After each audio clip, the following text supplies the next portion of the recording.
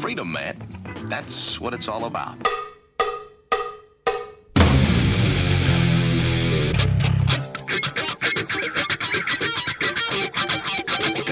You've got to groove on freedom, like the good book says.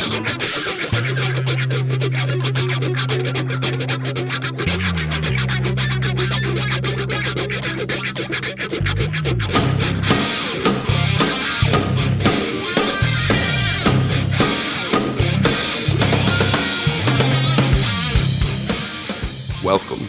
You are listening to What on Earth is Happening. This show will discuss the topics of human consciousness, mind control, natural law, the occult, and all issues that affect the freedom of the people of Earth. What on Earth is Happening will endeavor to shine light upon the darkness of our world and to offer empowering solutions to the problems we face as humanity approaches its critical moment of choice. And now, here is your host, Mark Passio.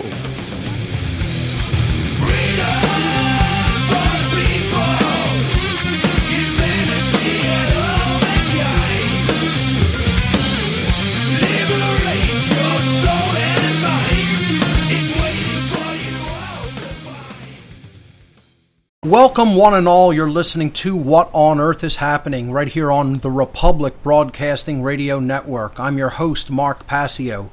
My website, whatonearthishappening.com. The network's website, republicbroadcasting.org. Today is Saturday, August 16th, 2014. We have a great show lined up for you here this evening. This show is live every Saturday evening from 10 p.m. to 1 a.m. Eastern Time. That's 9 p.m. to midnight Central Time. Tonight on the show, we're going to be continuing going in-depth with the Cosmic Abandonment presentation as we have for the past several weeks, and we'll continue to do so into the future for the next few weeks. The Cosmic Abandonment presentation explores the connection of the interference theory of human origins, as I call it, to the current human condition. And I will be taking calls in hour number 3 of the show this evening. I'll give the call-in number right at the top of the show for those who wish to call in or perhaps get in the call queue for the third hour. The call-in number to join us here on What on Earth is Happening is 800-313-9443. Once again, the call-in number 800-313-9443. Couple of quick event announcements before we begin. I will be giving a live all-day seminar in Manchester, Connecticut on Saturday, October 4th, 2014 from 9 a.m. to 8 p.m. It is called Demystifying the Occult. It is presented by Arthur Capozzi of Pattern Recognition Time. It will be taking place at the Manchester History Center at 175 Pine Street in Manchester, Connecticut, 06040. There is free parking available at the Manchester History Center. Here's a brief description of this all-day seminar. Mark Passio, the no-nonsense teacher of streetwise spirituality, will take his guests on a journey of exploration, examining the world of the occult and its symbols. What exactly is the occult? Why should you know about it? What kind of knowledge comprises the occult? Who possesses such knowledge, and how do they use it? How is occultism different from mysticism? What can the secret language of symbolism communicate to us? How is symbolism being used in our everyday lives? This and much more will be explored in this seminar. In the second half of the seminar, I'll actually be breaking down some of the spiritual symbolism in the major arcana of the tarot deck. So that's Demystifying the Occult coming up Saturday, October 4th, 2014. Advance tickets are only a $25 donation. For advance tickets, you can send a check or money order payable to Arthur Capozzi. That's Capozzi, 500 Monroe Turnpike, Suite 142, Monroe, Connecticut, 06468. At-the-door tickets for this seminar, only a $30 cash donation in person at the door. The Truth, Freedom, Prosperity free documentary film screening and discussion evening, as always, takes place on the third Thursday of every month here in Philadelphia. And this month, coming up on, actually this Thursday coming up, Thursday, August 21st, we will be showing Run from the Cure, the Rick Simpson story. These free documentary screenings take place at the Guerin Recreation Center, 1600 Jackson Street in Philadelphia. That's the corner of 16th and Jackson. 7 o'clock p.m. start time. And again, they're free to attend, and you could bring your own food and drink. The Run from the Cure documentary is probably one of the most important documentaries that people can see, and I wanted to kind of really highlight the whole cover-up of the cure for cancer through cannabis oil. I'll read a brief description of Run from the Cure. After a serious injury in 1997, Rick Simpson sought relief from his medical condition through the use of medicinal cannabis oil.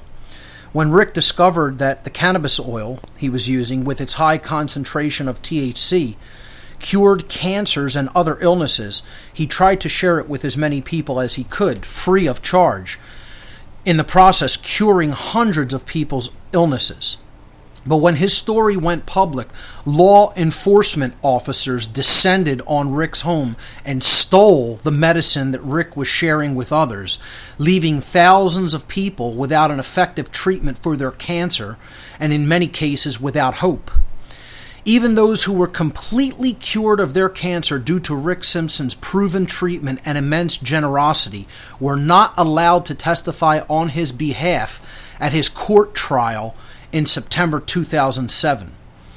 Everyone, especially those who have lost loved ones to cancer, needs to see this documentary so that they may understand that a known cure for cancer is actively being deliberately suppressed because the so-called quote-unquote treatment of cancer is big business, and the pharmaceutical and medical industries continue to put their desires for profit above the care of people.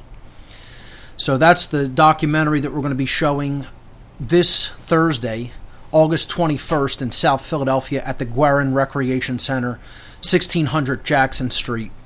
For more information, you can check out truthfreedomprosperity.org. My Streetwise Spirituality Seminar is now online. It's been posted both to my website and to my YouTube channel. You could check it out on the videos page of my website. It is in the news section. Of course, it's on my YouTube channel. It's also posted in the latest news right now on the left-hand side of the whatonearthishappening.com website. For people who aren't familiar, in this seminar, I presented 20 factors which define the defining hallmarks of what I consider to be real spiritual awakening, as opposed to the quote-unquote New Age variant of what many people in that movement consider what awakened consciousness means. I want to thank once again Ray Mumm for hosting this seminar in St. Louis back in May, and I want to thank Adnan from UFOHub.net for his video recording and editing of this seminar. I also was interviewed on Red Ice Radio, redicecreations.com, just a phenomenal wealth of knowledge for everyone out there in the world to explore and to take in a truly eclectic array of information from literally hundreds of people who are full-time researchers bringing occult and esoteric knowledge to the masses. So I was once again interviewed on Red Ice Radio this past week, of course hosted by Henrik Palmgren, on August 11th. The main topics we talked about was how the New Age movement subtly teaches its adherents to ignore self-defense and self-preservation. And I'll pick this up on the other side of this break. Ladies and gentlemen, you're listening to What on Earth is Happening. Stay with us. Let's swim to the moon. Let's climb penetrate the evening.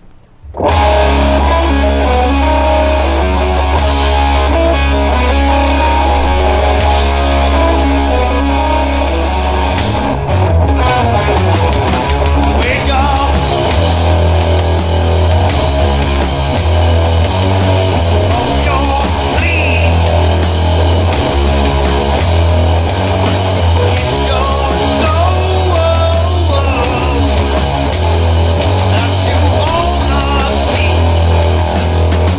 Welcome back, everyone. You're listening to What on Earth is Happening here on RBN. I'm your host, Mark Passio. My website, whatonearthishappening.com. I was briefly talking about my Red Ice radio appearance of this past week.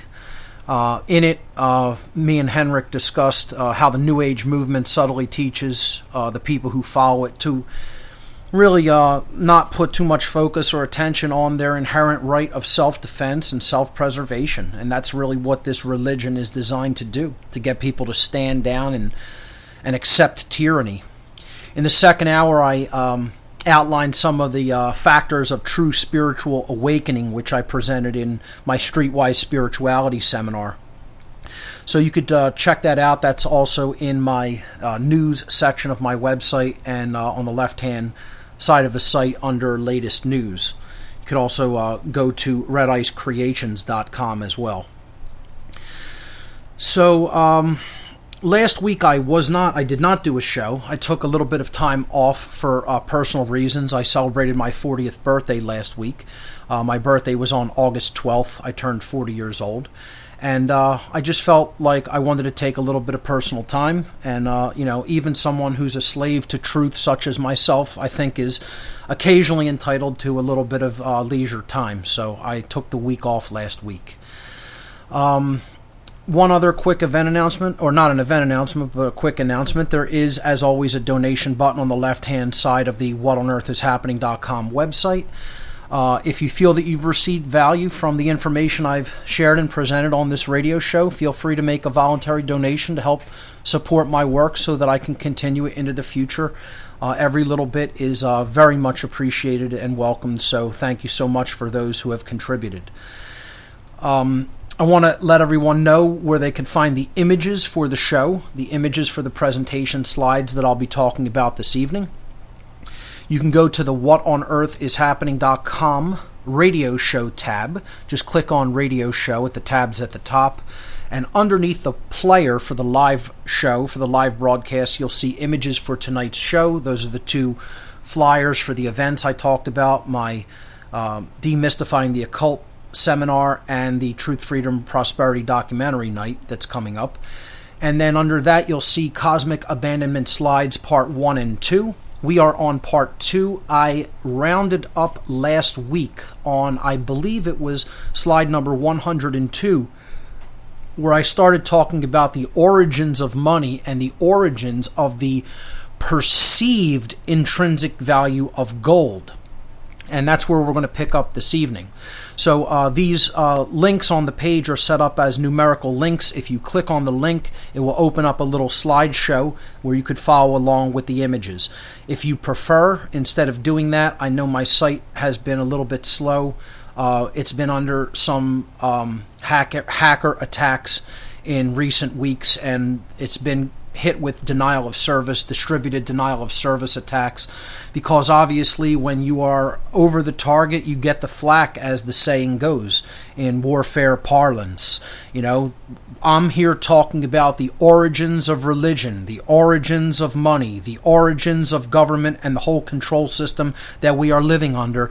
And when you're talking about things that people do not want you discussing, do not want the masses of people to even consider, let alone know about, then you're going to come under hard attack from people who will just do whatever they are commanded to do for a paycheck because they are house slaves. Okay? That's all it's really about, you know? And it's not going to stop me from saying what I'm saying. It's not going to stop people from listening to what I'm saying, because the truth remains the truth and is indestructible. It can never be destroyed. The only people who think that they can do that are living under a total illusion, and they're kidding themselves. So that's what I have to say about that. So let's move on into the material for this evening. I'm going to pick up talking about the absolute bogus idea of the intrinsic value of gold and where this came from. Okay? I started talking last week about the word intrinsic and what it really means. It means having value in a natural setting, in nature. Okay? It means that you could actually use it in a utilitarian sense, not because someone believes in it, okay? Not because someone has a perception that it is valuable, but because it is actually in nature valuable to you. And I talked about what it meant for something to have intrinsic value, okay? And all money does not have intrinsic value. It is all the perception of value with whatever kind of money we are talking about, any kind of paper currency, any kind of precious metal, any kind of information stored electronically on a computer screen that supposedly represents real-world wealth. It is all only existent in the perceptions of the person who thinks that that has actual value. Okay? It's a belief system. Intrinsic, as a word, actually means having value in nature. Okay? It means that you can either eat it or take some type of sustenance from it, eat or drink it, okay? And it will nourish you.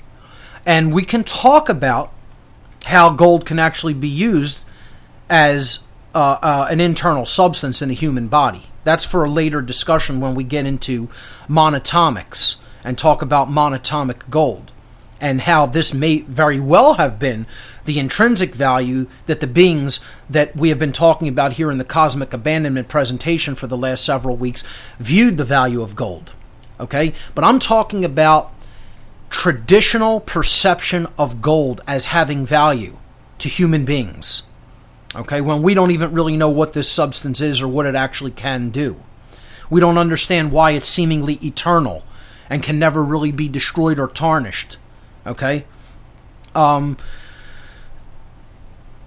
go back to the concept of what intrinsic really means. Intrinsic means you can nourish yourself with it, you can clothe yourself with it, or shelter yourself with it, meaning protect yourself from the elements with it. So nourishment, protection from the elements, all right? You can make if you can make some kind of a weapon out of it to protect yourself. So protection from harm, from harmful threats, all right? And, really that's about it. That's what intrinsic means. Now, again, there's other forms of intrinsic value in a technological civilization. In a technological civilization, certain metals are going to be valued because of the ways that they can be used for technology, for conductivity, for storage, etc. Okay?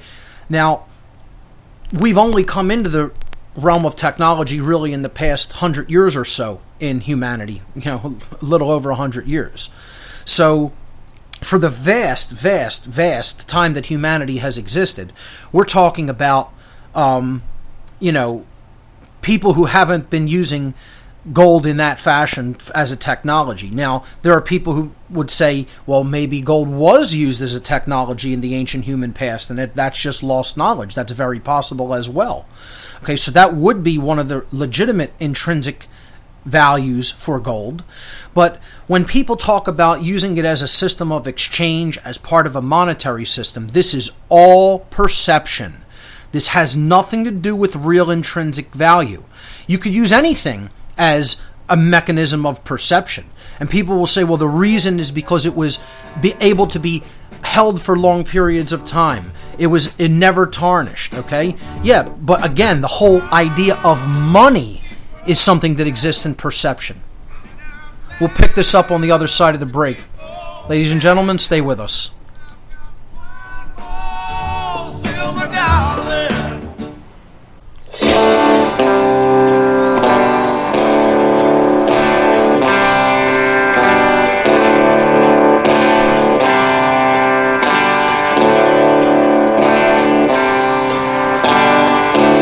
There's a code of silence dare speak. There's a wall between us and a river so deep. We keep pretending that there's nothing wrong. There's a code of silence and it can't go on. Welcome back, everyone. You're listening to What on Earth is Happening here on the Republic Broadcasting Network. I'm your host, Mark Passio. We were talking about the fallacy of the concept of the intrinsic value of gold to human beings, particularly human beings in the ancient past, and how the word intrinsic means having natural value, meaning can you nourish yourself with it, can you protect yourself from the elements with it, or can you protect yourself from an external threat with it. The other aspect of intrinsic value is can you use it for some type of technology, higher technology. And if the answer is no, then it doesn't have intrinsic value. And again, people will make the argument, well, people chose gold because it was simply a good replacement, a good way of keeping the value of something because it didn't tarnish like other metals did. But again, that's still perception of value. It's not intrinsic value. And again, then this is why paper notes were eventually created, because they're lighter to carry than gold pieces or bars, etc. The whole idea here is that money is based in perception and is not something that is intrinsic, never has been, never will be. When people talk about gold is real money, it's still based in perceived value and not actual intrinsic value. And what I'm trying to really ultimately get at here is the ancient peoples only saw gold as inherently valuable because their gods saw it that way. And they took their perceptions from the beings who were ultimately in charge of them and ruling them at the time. This is where this whole perception even came from, or human beings would have never started mining and smelting gold. This fits into the story of cosmic abandonment perfectly, because you have to understand, if it is true that these beings were here to acquire gold for whatever their purposes were for it, regardless of whether people think it was actually being used for technological purposes or being used as some type of a reflective substance to heal their planet of something that was going wrong with it and they needed to diffract or deflect a certain amount of sunlight away from their planet, or if you think it has some kind of strange or unknown properties that can be activated in the human consciousness once it is ingested in a certain form, that may also be a reason why they wanted access to this substance. Regardless of what they were here to use the gold for, it seems that what they did through all the stories that are told about their interactions with the ancient peoples is that they transferred their perceived value of this substance, perhaps it was an intrinsically valuable substance to them, onto their human progeny. Okay? So this is where the whole idea of the desire for gold came from. Not just because it's pretty and doesn't tarnish. All right, so they essentially gave us our whole concept of money. And again, as I talked about in past weeks, these beings created a monetary system among the population, the human population, in order for them to more effectively deal with the large human numbers, the population that was growing out of control and getting out of their grasp at the time. So they wanted them to have a social strata that would basically keep the human beings in line and allow them to police themselves. And so if some of them saw themselves as more important because they had more access or had been given more entrusting of the gold of the gods' substance, well, they became important people who other people looked up to and listened to, and wanted to follow in line with. So then the quote-unquote gods only had to control a smaller portion of the population, because then the rest of the people fell in line with those seemingly more important people. It's a divide and conquer strategy, and it's a social stratification, and it's a way that you create hierarchy to get people to fall in line, because, hey, people have been tripping over each other since time immemorial to get in line to follow the leader. It's no different now than it was then. We've never come out of that mentality of following others, you know? And I can't overemphasize this enough. I keep telling people I'm not in this to have some kind of a cult or religion created around what I'm saying. I'm in this because I'm trying to put the truth out there for other people to research for themselves, not to follow me or what I'm saying. And some people will agree with what I'm saying and go forward and research it. You know, they'll initially find it interesting, and they'll go research it for themselves, and they'll decide whether they agree or not with the conclusions I've come to. And others, you know, some will dismiss it out of hand and never look into it, and some will look at it because they found it initially intriguing and come to a different conclusion than me, and that's all fine, you know. I want people to do this work for themselves ultimately, not just listen to me or believe me, as I've said from day one.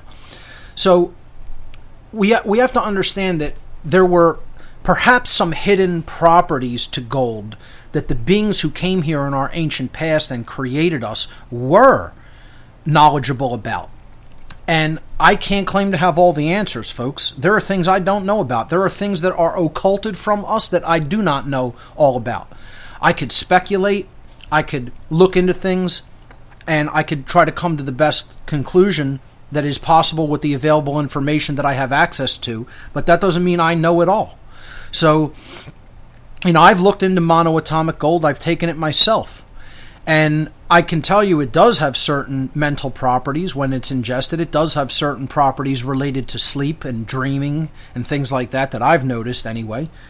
But, you know, I don't know whether I would go out of my way to state that just may be the reason that they found this substance so intrinsically valuable. It may be. Who knows? And again, they may have used it in some kind of a technological way that we don't understand as well.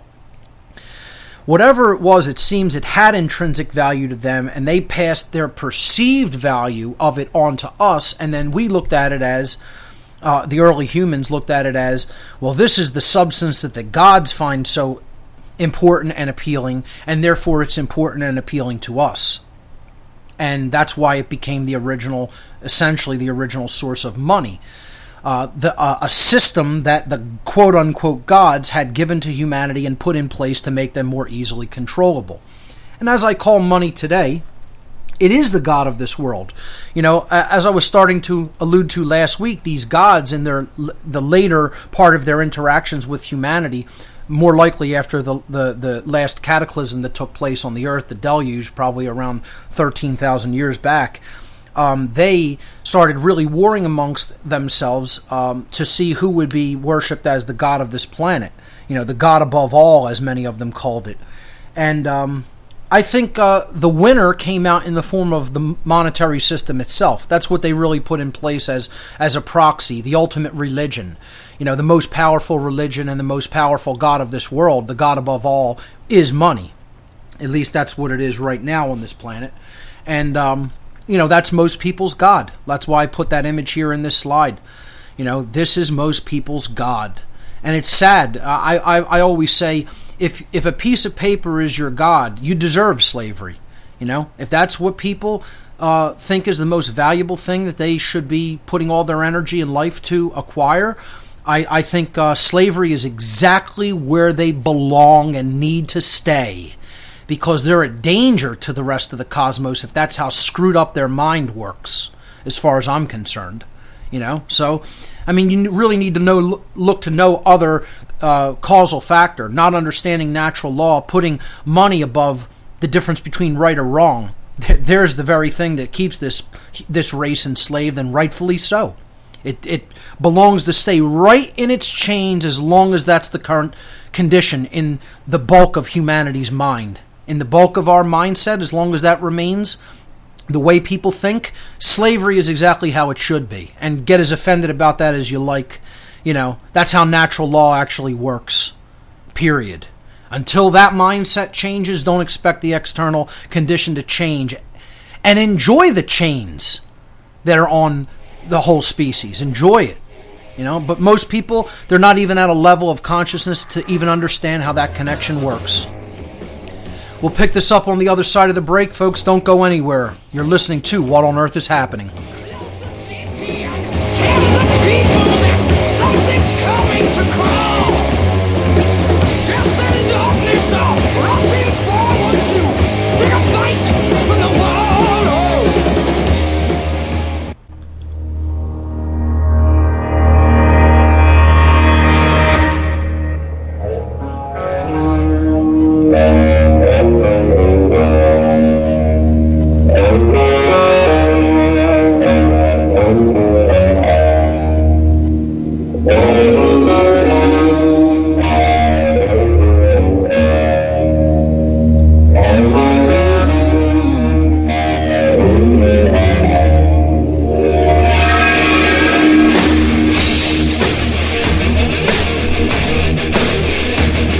Welcome back, everyone. You're listening to What on Earth is Happening here on Republic Broadcasting.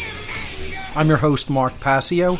My website, whatonearthishappening.com. I been talking about the fallacy of the perceived, quote-unquote, intrinsic value of gold in human society and where this came from. The beings that ultimately created the human species put this value here with us because they created the whole concept of a monetary system in order to get people to essentially control themselves through the organization of social strata and the perception of more important people because they had more of the god's gold. And again, when you look at accounts of some more developed civilizations coming into contact with older civilizations that had kind of stayed as tribal indigenous cultures, particularly like when the Spaniards came into contact with the Inca Empire, they always told of accounts where these older cultures would say that all of the gold in their possession, in their society, did not belong to them. And, you know, some of these other more so-called advanced cultures that had come into contact with them were confused by that and would say, what do you mean by that? Why would you say this isn't yours? It's here, isn't it? It's among your people. It's in your culture. It's here in your civilization and your buildings and your artifacts. You know, why would you say it's not yours? And they said, their answer was almost universally the same. It was, the gold belongs to the gods, to our ancient gods, and we are simply the caretakers of it for them. So, you know, what did they mean by that? It very well could mean that, you know, exactly at face value what they're talking about. You know, it's not some symbolic spiritual message that you need to dig down and interpret. They're talking about the physical gold that they used. They didn't look at it as theirs, and they looked at it as belonging to their ancestor gods. You know, and they were just stewards of it for them until they returned. So I don't want to really belabor the point on money and gold too much. That's not what I wanted to make this whole show about, but I feel it was important to reiterate the concepts of the fallacy of the intrinsic value of gold, as many people, you know, the gold bugs out there still think this is the solutions somehow for the woes of humanity. You would just be replacing one form of enslavement and religion for another, that's all. And that's all people seem to want to do. You know, they don't want to actually be free away from erroneous belief systems. They want to take one religion and replace it with another religion. So what I really wanted to start moving into, if we move to slide number 103. Well, before we do that, I just want to say I haven't really talked a lot about the monoatomics and the possible value in that as gold having. I would rather put that off for a whole nother show sometime, and then maybe I can interview an expert in monoatomics, which I do not consider myself. I've read a little bit about it. I know a little bit about it. Maybe, I could bring someone on that really has a lot of experience and can explain some more of the physics to that in a future show. So with that having been said, I'm going to rest that topic for now, and we'll revisit it at a future show. And let's move on to slide 103. Slide 103, again, this whole section is about why do we have certain institutions and certain control systems that we have today. Where were their origins in our ancient past? And, we've already talked about the origins of religion. And we've just kind of wrapped up talking about the origins of money. We've talked about the origins of occultism and dark occultism and secret society networks, etc. What about the origin of government and kingship? Okay, where did that come from? And again, in the story that we had outlined in the story of our past in a previous show dealing with this cosmic abandonment presentation, which of course you could always go back into the archives and check all that out. That's several shows back now. This is podcast number 166 this evening for those who might be listening via podcast. You could go back and, hear the story about how these beings essentially put pharaohs and kings, priest kings, into place, representing their authority over humanity. Okay, as the gods, the demigods. Okay, the gods interbred with humanity. And once again, please recognize I'm saying gods with a small g in double quotes, wrapping it in double quotes. I don't think that they're real gods, okay? And I think it's very important for me to reiterate that, because when people hear me telling this story, they always go back, well, do you see these beings as gods? I still get emails. If people saw the emails I get by people hearing snippets of what I say, without hearing it in full context of the past shows, you'd be surprised at how many people do not understand what I'm saying. They misinterpret it because they want to listen for 5 minutes and think they understand what I'm saying. That's why I tell you have to go back and listen to all the podcasts from number 1. But if you just want to go back and listen to the stuff on cosmic abandonment, I think I made it abundantly clear, almost to the point of nausea, that I don't think these were real gods. But that's what they called themselves, to get other people to follow them and obey their commands, and that's how other people saw them, because of their advanced technology being sort of indistinguishable from the supernatural from their perspective. So they interbred with humanity, as we saw in the story of our past, and they essentially put some of their offspring, their hybrid offspring, which was a combination between themselves and humanity, into positions of power. I simply refer to these beings as the demigods because they were partial quote-unquote gods and partial human, had human characteristics and traits as well. So these beings that they put into positions of power were hybrids, and they didn't have as long of lifespans as them, but certainly longer than regular human beings. And they had a combination of an appearance. Their appearance was more similar to the gods. Of course, their genetics was more similar to the gods, but it had human genetic material in it as well, of course. And so humans were more readily willing to accept their commands, fall in line under them, accept them as their rulers, because they weren't really fully human. They were part Anunnaki, the name that the Sumerians ascribed to these beings. They were part, full quote-unquote God, and they were part human. The Bible refers to these beings, these hybrid beings, as Nephilim, meaning those who fell. A simple translation from the Hebrew verb nafal, which means to fall. It's actually where we really get the English word fall, comes down to us from nafal.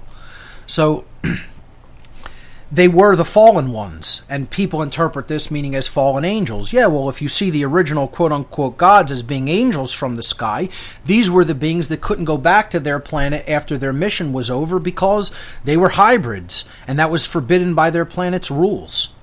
So yeah, they were fallen to the earth. They had to stay here. And they were put into the chief positions of power and, quote, authority in our world because they had more of the, quote, gods' genetics within them. And if you just think about that, it makes perfect sense when you think of bloodline being the reason that kingship is passed down. It's not passed down through ability. It's not passed down through righteousness. It's not passed down through traits of the individual. It's passed down through blood, through kinship, through who was your father, who was your son, who was your mother, who was your daughter. You know, it's about genetics. It's about blood transference from one group of people to another, and therefore handing so-called authority, perceived authority, down to those future generations. So why would people think that there would be such a thing as divine right of kings connected to blood if there wasn't something physical to this story, if there wasn't some kind of physical, tangible reason that the inherent ability to rule was perceived in this way because these beings actually came from another species of beings? We'll pick this up on the other side, folks. Stay with us.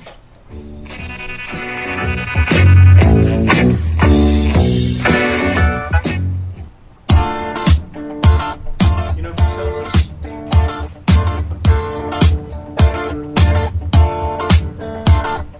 We don't need no education.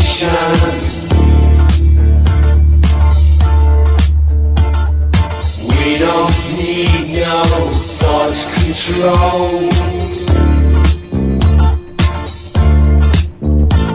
No dark sarcasm in the classroom. Teacher, leave them kids alone.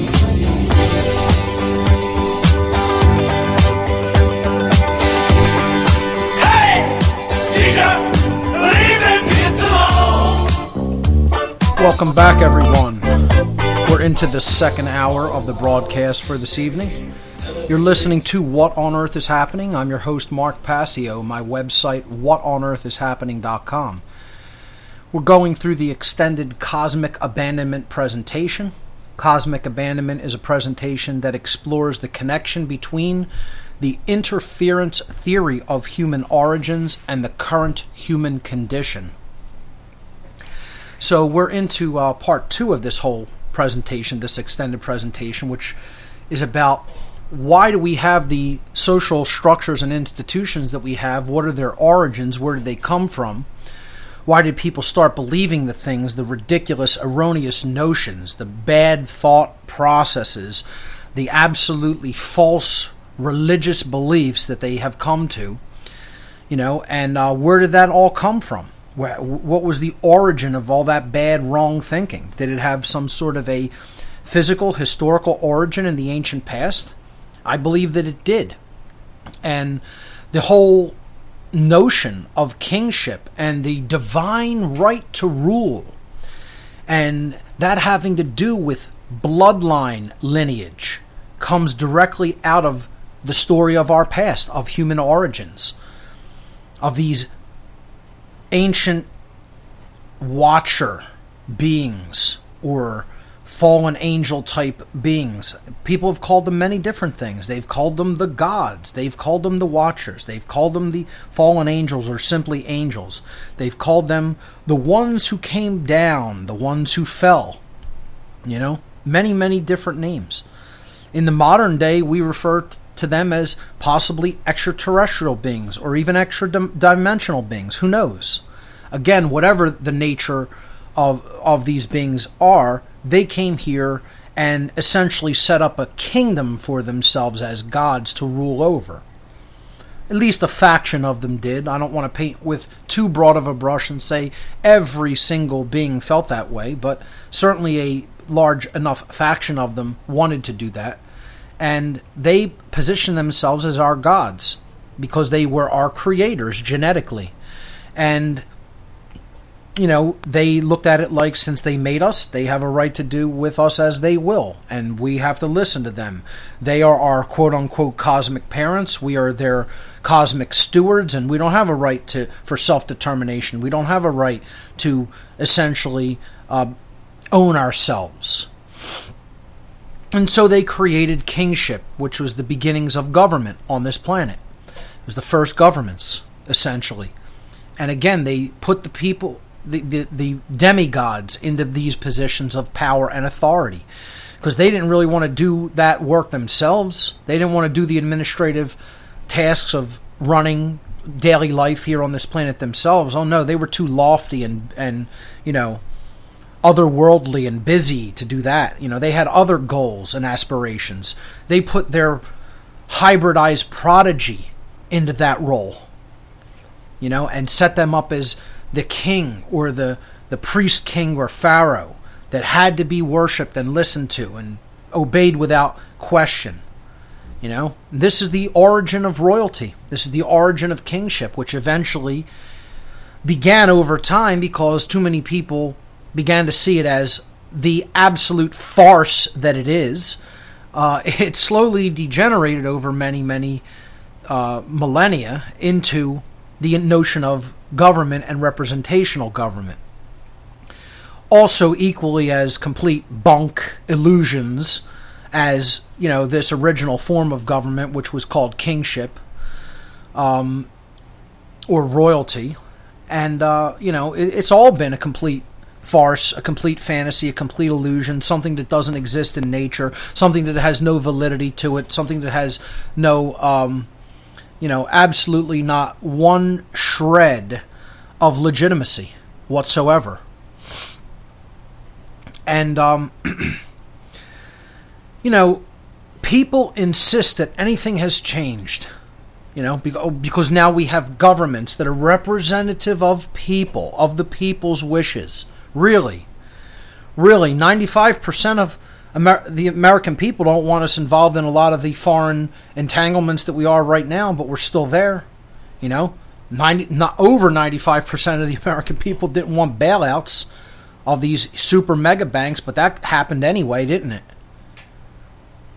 The vast majority of people aren't for any gun control measures whatsoever, at least in this country. Thank God. And yet you're still seeing the encroachment of gun control happening constantly, trying to continuously sneak it in at every opportunity and turn by our so-called representatives. Now, that's why the whole idea of representative government in general is a huge farce and an illusion, because it presumes that there is authority over other people at all, and anybody can be, quote, represented. There's only one authority that exists over any human beings. It's called natural law. It's called the laws of morality that are in place in the universe, put in place by the real God of creation. Period. God with a capital G, and you might as well capitalize the O and the D too.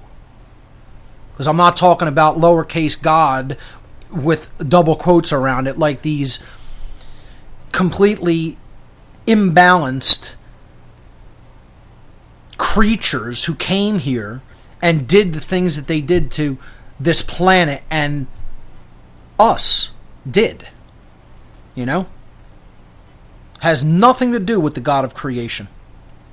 They would claim to usurp the role of that force in nature. You don't even have to look at it as a being if you have a problem with the word God. Look at it as a force, an underlying force of organization and intelligence present in nature. I'm perfectly comfortable with the word God, but if somebody else isn't, hey, look at it however you want. Whatever makes you feel comfortable. But if you think mankind is the highest power in creation, and we get to make up the difference between right and wrong, you think just like your owners do. Because that's exactly how they think. We're the highest power in creation. We get to rule over these beings. We get to make up the difference between right and wrong. Who can tell us otherwise? Forget about what's really, truly right or wrong. No, forget those laws that exist in nature. We don't want to know about that. We want to ignore that. We want to believe that doesn't exist. And we wonder why we're still in a prison cell. As if people even need to ask that question. Because they never make the connection. See, that's how people never make that karmic connection. That whether our actions in our alignment with right or wrong behavior determines whether we are free or not. No, that connection is never made in people's cognitive association. Because most people don't have cognitive association. They've been too dumbed down and conditioned and brainwashed and mind controlled to ever develop that cognitive associative thinking. You know, God forbid. God forbid, folks, that might actually require effort and time and willpower and reading and taking in information from an eclectic variety of sources and then filtering it and thinking about it and processing it, making up your own mind about it. Can't have that. Population wants nothing whatsoever to do with that. You know? Let's hit the strip bar. Let's go to the game. Pass me a beer. That's all. And just pursue that hedonistic lifestyle never-endingly. The whole time sitting in a cage. Makes a whole lot of sense to me. We'll pick this up on the other side, folks. Don't go anywhere. You're listening to What on Earth is Happening. Let's climb through the tide, penetrate the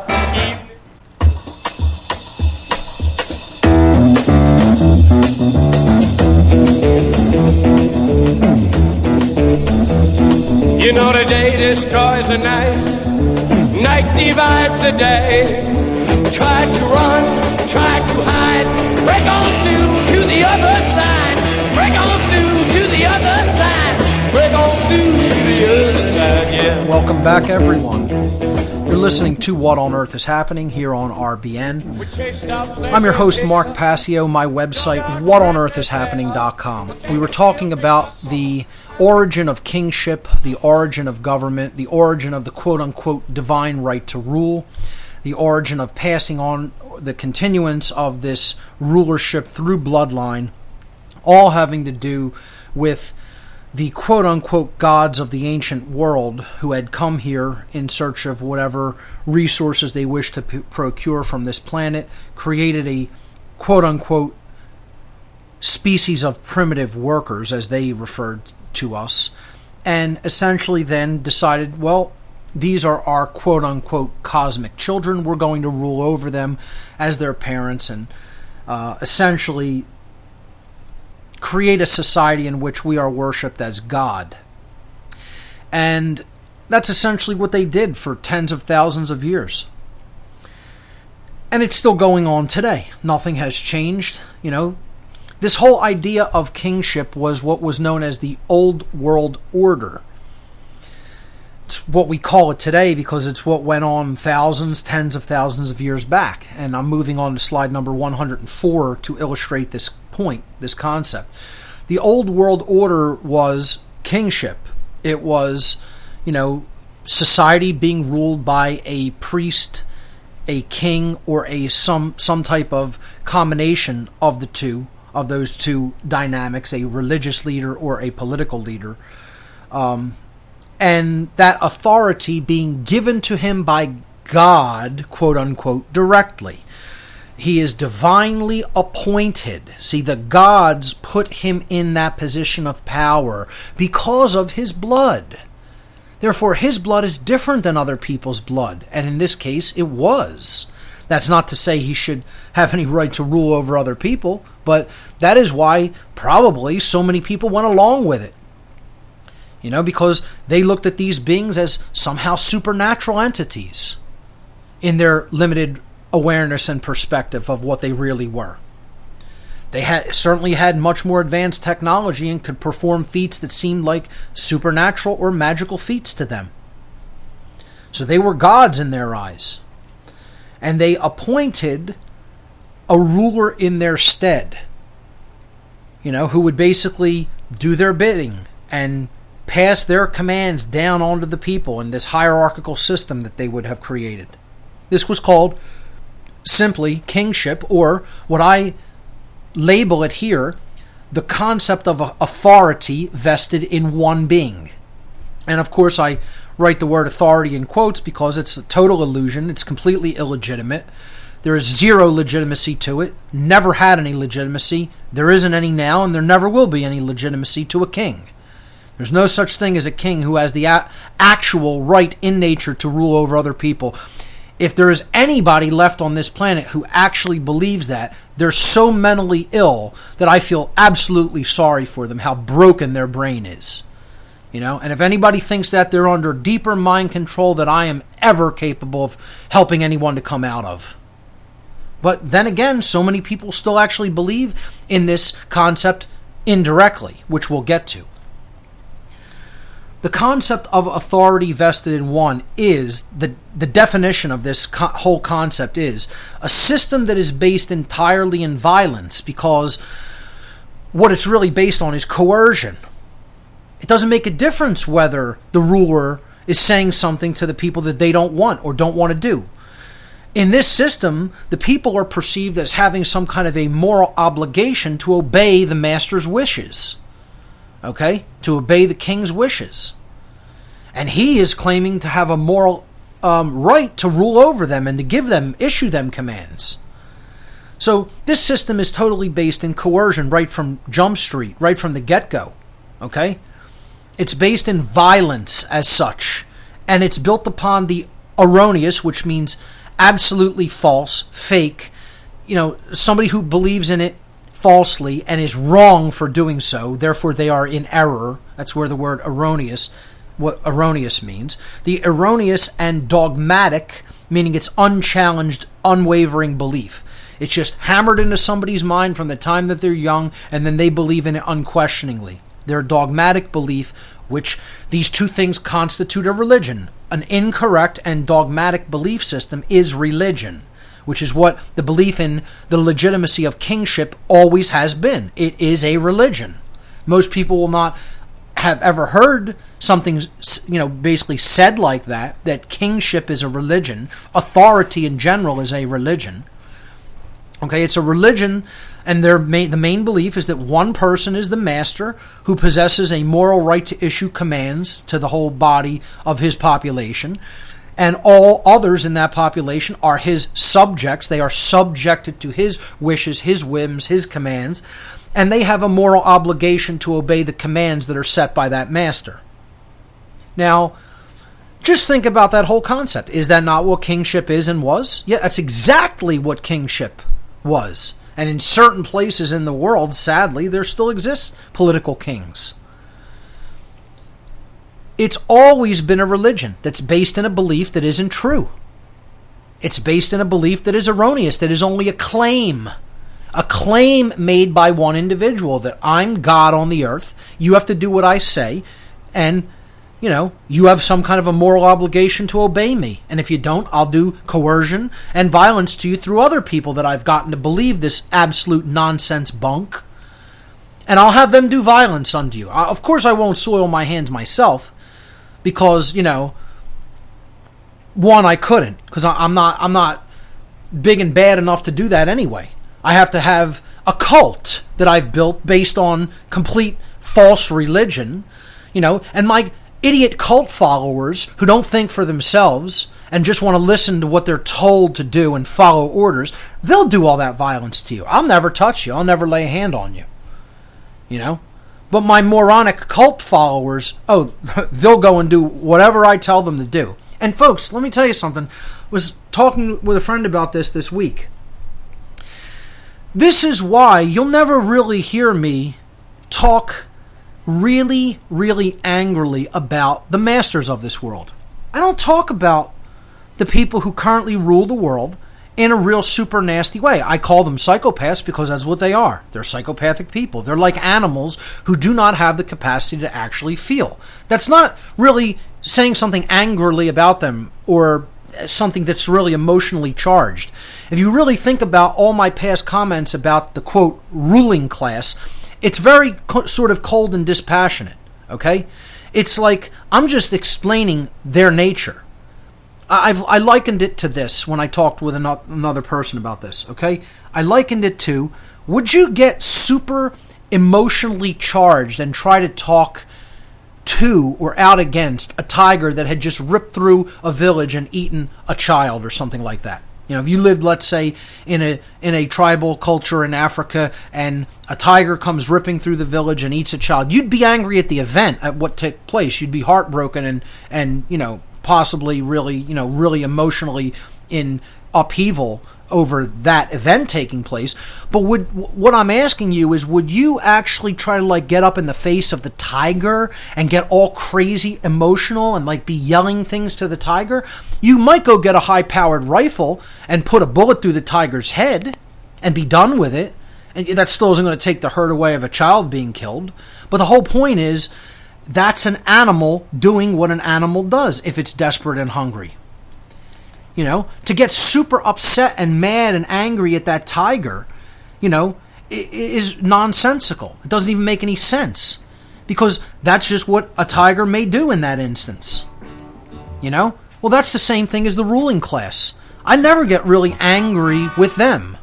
They're animals who act the way an animal acts. What I do get mad with is order followers who do their bidding. We'll pick this up on the other side. Stay with us.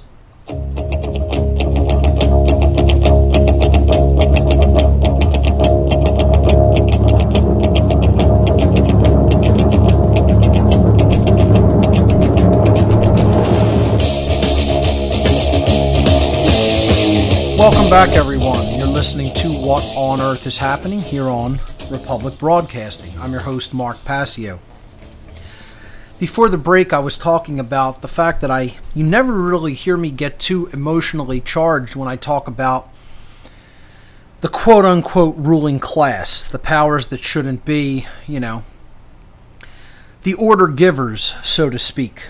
What I do get very emotionally charged when I talk about is order followers, because these are the people that actually carry out the wishes for these lunatic psychopaths.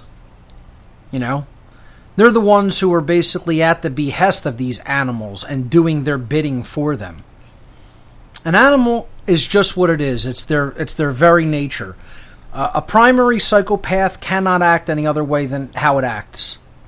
It's a genetic anomaly, a degenerative genetic condition that is a result, more likely than not, of the genetic modification that these beings did to us in the distant past, creating this condition, as we talked about weeks ago. But that just is how they are. So I don't really harbor that much ill will against them. I disagree with what they do. I think that they really shouldn't be doing what they're doing, but that doesn't mean that that's going to make it so, that's just going to magically make it so. They're going to continue to act the way that they act because that's all they know and that's all they are. And they're not capable of becoming any more than that. Something is cut off from them, you know? You know, I liken it to, you know, people sit there thinking that somehow they could regrow their capacity to feel. That's not what primary psychopathy is. And people don't want to admit or acknowledge this condition exists in the world. You know, it's just like an amputation. You know, you're not going to say to a person who doesn't have hands, you know, I'm going to teach you how to have a lot of dexterity with sculpting, you know. You're not going to be a sculptor with your hands, at least, okay? Sculpt with your feet or your tongue, but it's not going to happen with hands that you don't have. If you were born with some kind of a genetic dysfunction or condition where you were born without hands or arms, it's not there. The capacity's not there. It's like you're going to try to teach mathematics to a cow. The capacity's not there. They're not going to be able to ever grasp algebra or calculus or, you know, probability and statistics. It isn't going to happen. It's the same thing with a psychopath. A psychopath's not going to feel. It's not going to have, you know, emotional repercussions for their behavior. You know, they're incapable of that. So why get all emotionally charged, talking out against someone like that?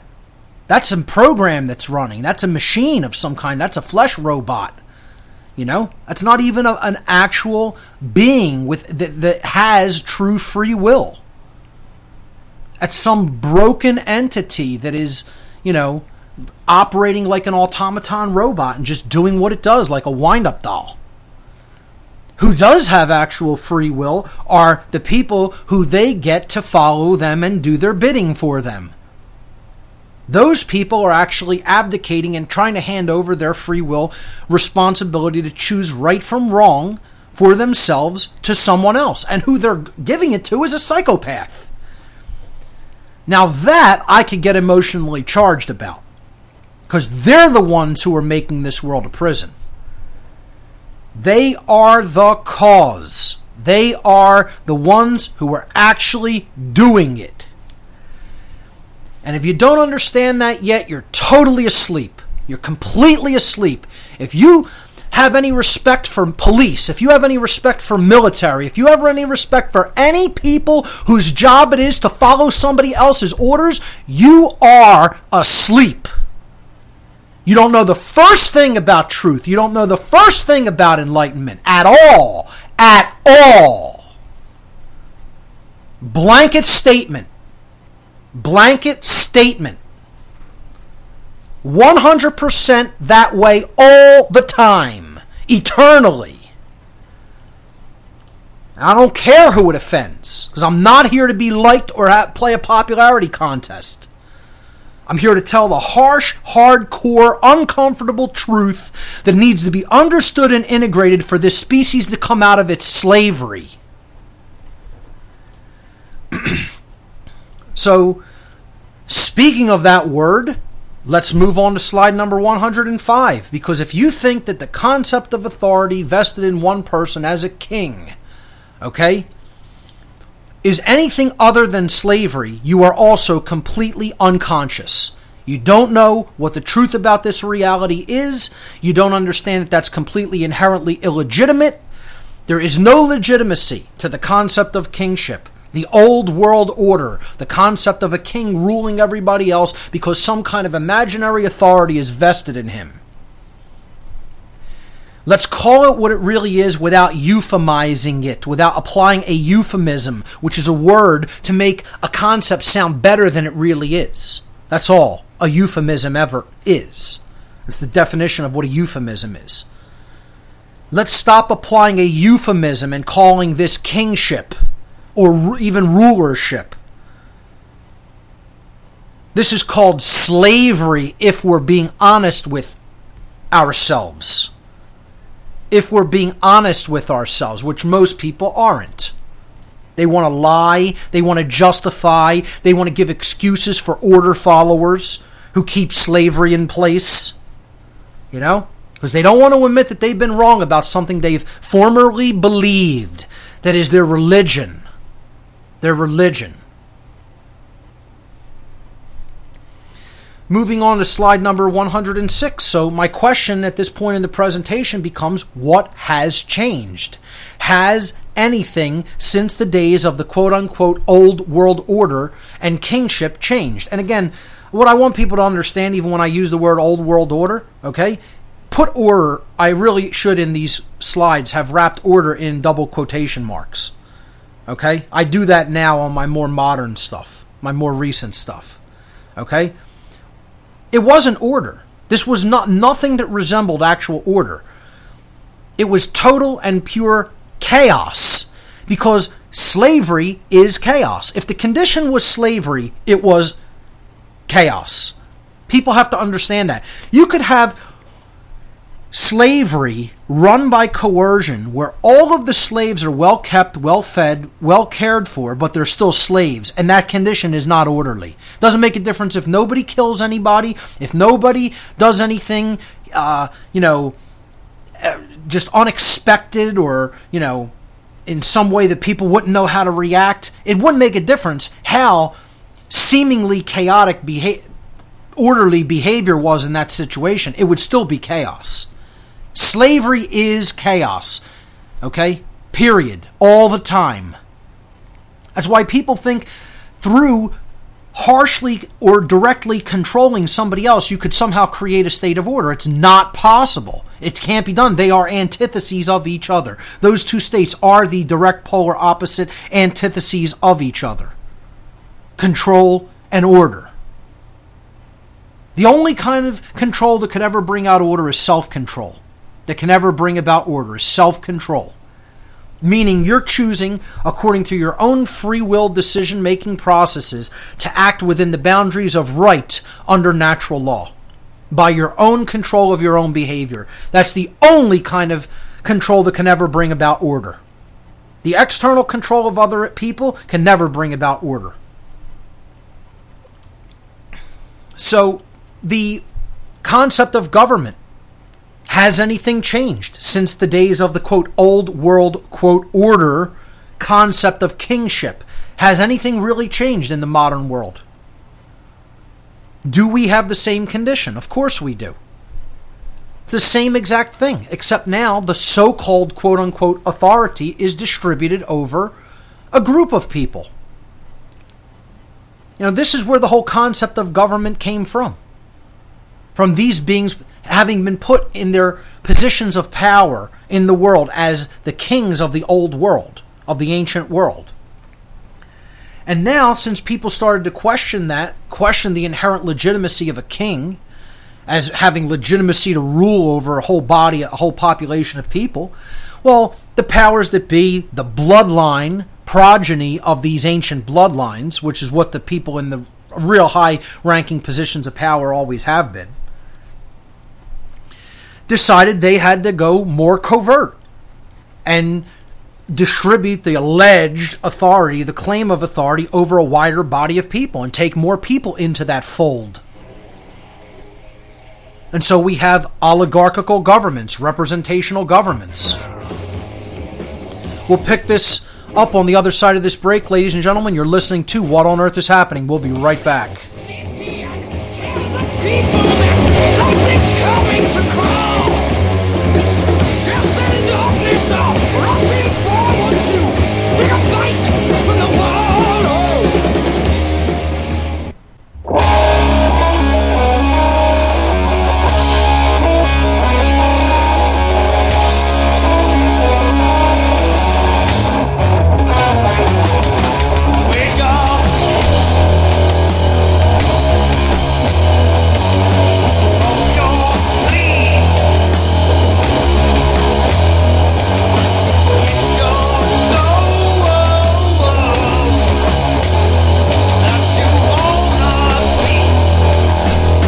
Oh, I'd say that's pretty good advice. We do need to wake up from our sleep. If people believe in the legitimacy of authority and government, they are indeed asleep. And I mean snoring and snoozing well past the alarm has sounded and the snooze button has been hit several times as well. So we were talking about, the old world order concept of kingship and how that was slavery by, its euphemized term kingship or rulership. And how nothing really has changed except that the concept of government that comes down to us in the modern world is just a distributing of the alleged claim of authority. Instead of it being vested in one person, it comes into a group of people. So slide 107, really what you have to be under, as I said, to believe in the legitimacy of any kind of authority is mind control.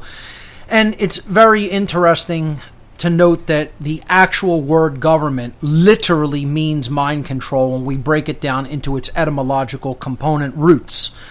The verb guvernare in Latin, which in classical Latin was of course rendered with a B, gubernare, because there was no V in classical Latin, and the V comes through later phonetic drift and a phonetic morphing and change into other languages.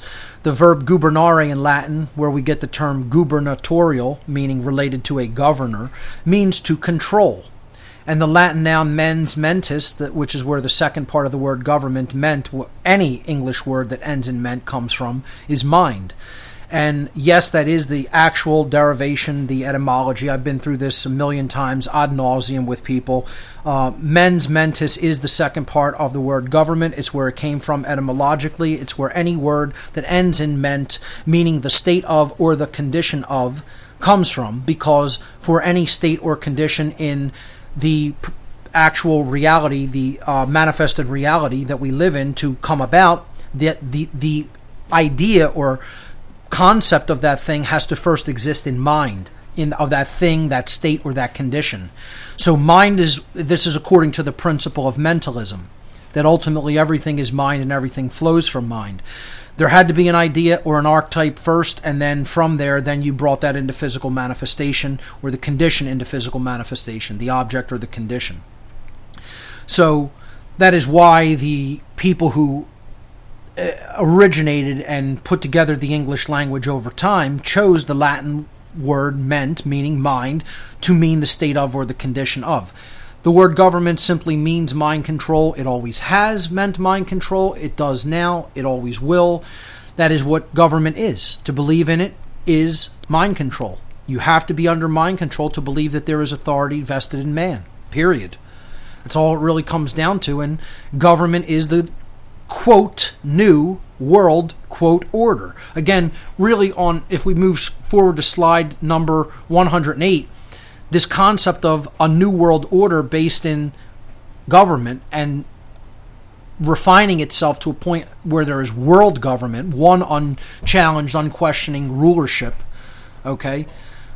They're really trying to go back to the old world order of kingship, where instead of a king, it will be the people of the party who act as the king. That's all. It'll just be vested in a slightly larger group of people instead of in one. So the concept of the New World Order is neither new or orderly. That's another thing, I should have corrected this slide and put new in quotes and order in quotes, because it's not new. It's something that's the same as what was going on in the old world, in the ancient world, and it can never bring order because it's based in violence and control. The concept of government itself is authority, quote-unquote, authority vested in a group. This system is entirely based in violence through coercion and built upon the erroneous and dogmatic belief or religion that a certain group of people are masters who possess the moral right to issue commands, while all others are subjects who have the moral obligation to obey the commands of the master. On slide number 109, I just reiterate that this is slavery. It's the same concept as what was practiced in the ancient world through kingship. So since kingship was a euphemism for slavery and government is the exact same thing, except the so-called authority, the claimed authority, is distributed among more people instead of one, it is also slavery. It is the exact same thing. So the answer to the question of what has changed in probably over 200,000 years or more lies on slide number 110. Absolutely nothing has changed. We were under slavery then, we're under slavery now. Only the names have changed. Instead of kingship, they call it government. Instead of slavery ruled by one being, it's now a form of slavery ruled by multiple beings, by a few, comparatively when you compare it with the totality of the population, a tiny, tiny percent. That's what the New World Order is, slavery. And it's no different than what the Old World Order was. It's the same in concept. And this is just what they want to get back to, is it having open rulership out in the open dictatorship. That's the goal of all governments, to get back to the whole concept of these beings ruling over us as our gods. Because again, their mentality comes from this abandonment mentality, as we're going to talk about next week. We went into the whole thing, what makes an order follower? Ultimately, an order follower always has abandonment issues. They want mommy and they want daddy. They don't want to grow up. They don't want to be on their own. They don't want to actually think for themselves. They want somebody else calling the shots and telling them what to do, like a parent. They just want to act without thought. You know, just tell me what to do and I'll do it. Because that's the, quote, law. Because a group of people in suits said so. Not because it's right or wrong, no. They couldn't give a damn about what's right or wrong, order followers. You know, and I hear people on other alternative radio shows, and I have to laugh hysterically saying, I don't think the police would follow orders to do anything horrible to the American public or the people they say that they're sworn to protect. I don't think the military would ever follow their orders and turn their weapons against the American public. People who think like that are so naive. You don't think the military or police would turn against the American public? I mean, you gotta be a joking, imbecilic child to think that way. And call it an ad hominem attack. I don't care what you call it. Call it whatever the hell you want to call it. If you don't think the military have already turned against the people and the police have already turned against the people, you're an asleep joke yourself. You don't know what's going on. You can't see what's already taken place in this world, in this country. So, folks, that's all the slides I'm going to cover for today. We're going to get into the psychological dynamics that underlie order followers and underlie people who want Big Daddy and Big Mommy around all the time, who don't want to grow up and be true human beings. We're going to go into all their psychological dynamics next week and talk about what really makes them tick in their completely undeveloped brains. They're the people I have an emotional problem with, okay? Not the elite psychopaths, the so-called elitist psychopaths. They're just animals doing what they do. That's all. You know? And they're a tiny, tiny, tiny, tiny, tiny portion of the whole body of this species we call humanity. That would be completely negated if we wouldn't have order followers that were so ready to jump to give away their free will to somebody else. They're the real problem. And the people who ideologically support violence, which is what we're going to get into next week. In the next hour, I'll be taking your phone calls, so let me give the call-in number here at the end of this hour. Briefly, the call-in number to join us next hour, 800-313-9443. Once again, the call-in number to join us for questions, comments, anything that you want to talk about in hour number 3. 1-800, it's a toll-free number, 1-800-313-9443. Your questions, your comments coming up in hour number 3 of the show. Like I said, folks, it's all about owning our personal responsibility ultimately. Order followers want to give it away, and they think somehow they can create order that way.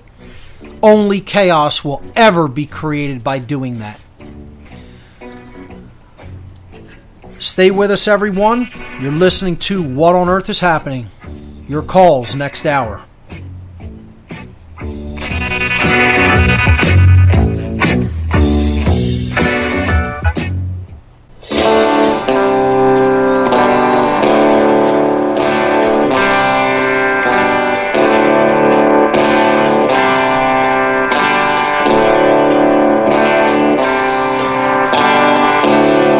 Code of silence that we don't dare speak. There's a wall between us and a river so deep. We keep pretending that there's nothing wrong. There's a code of silence and it can't go on. Welcome back, everyone. We're into the third hour of tonight's broadcast of What on Earth is Happening. I'm your host, Mark Passio. My website, whatonearthishappening.com. As promised, we're going to be taking your calls in the third hour of the show tonight. The call-in number to join us, 800-313-9443. Once again, toll-free, 800-313-9443. Call in and talk about anything you want, anything we've covered in the Cosmic Abandonment presentation, the extended presentation so far, or anything else for that matter. Never any taboo topics here on What on Earth is Happening. All right, let's go to the phone lines. Let's hear from Twain in California. You are live on What on Earth is Happening. Welcome. Thank you, Mark. First time calling, and first time actually I've listened to your show, although I've listened to many of your tapes and learned a lot from you, and I appreciate that. A couple of things. One of the things I wanted to let you know about is I was able to break through mind control with something called the CES device. And it's cranial electrostimulation. Okay. I dropped that out there. It's also good for PTSD, depression, supposedly anxiety, and I guess even drug abuse, supposedly, that people have been able to get off of this in the 70s and 80s, like even one of the Rolling Stones, apparently, was able to get off, I don't know what he was on, but without any withdrawals. So anyway. And is this a frequency generator device? It generates electricity, like okay. A couple of amps, and you put it on each earlobe. I don't know if it's using acupuncture points or not, but it's nothing special. You just clip it onto the bottom of each of your earlobes, and then turn it up to where you can feel it, and then gradually turn it down until you can no longer feel it.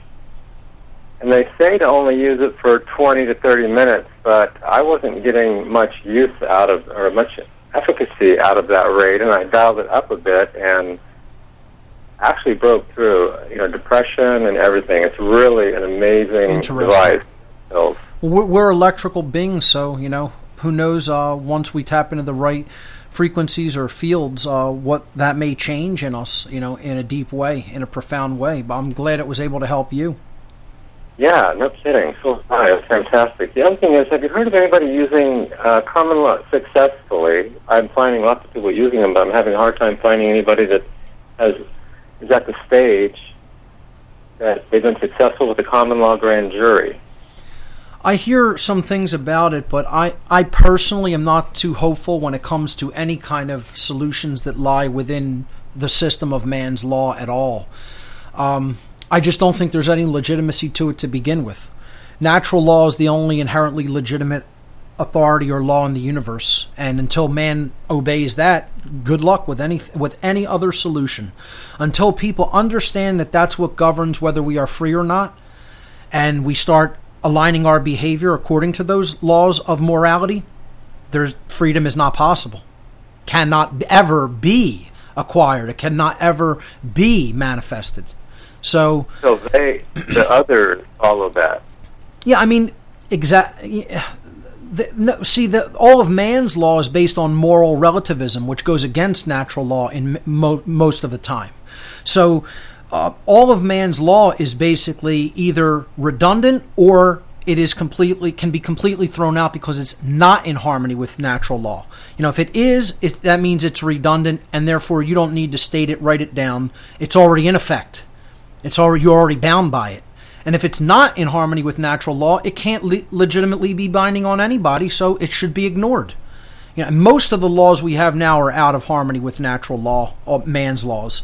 So, it's always been illegitimate to begin with. Government's never been legitimate. Man's law is not something that is legitimate because it's based on the concept of authority and the coercion of the state and the lack of the respect for self-ownership of other individuals. It's based in collectivism, it's based in coercion, it's based in violence, and therefore it's not in harmony with natural law. So, I mean, I'm not saying I don't have some respect for the will that some of these people put together to come up with the ideas to do some of these systems. I just think ultimately they're spinning their wheels because they're still going to a system that is based in authority to basically ask for their, permission in some form, when it comes to sovereigns. If you're going and filling out paperwork by somebody and that's, asking somebody to respect your sovereignty, well, you're basically saying they have the ability to either respect that or not respect it. So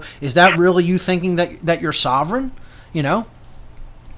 So, I mean, that's why I don't really subscribe to the free man on the land movements or the common law grand jury movements in general. If it's going through a system that is based in man's law in any way, as far as I'm concerned, there's not really legitimacy to it. I think we're already sovereign. See, I don't need anybody's consent to agree that I'm a sovereign being, that I own myself, that I am not a slave of another. It doesn't make a difference how many people say that I am, how many people say that I'm not. The eternal truth is that we are sovereign entities, the end. And it can never be otherwise. It can never actually be made any other way than that. It's only all of man's law is just of jurisdiction, is a claim of authority. So I say, why bother convening grand jury this or that or the other thing? It's all about take your sovereignty. It's your possession. It's not anybody else's possession to take, to take away from you. We have to stand up and take actual real world action to say, we are not going to take this anymore. We're not going to accept all this corruption. We're not going to accept all these laws that are constraining our freedom. It has to be taken. Freedom is taken. It's either kept or it's taken away.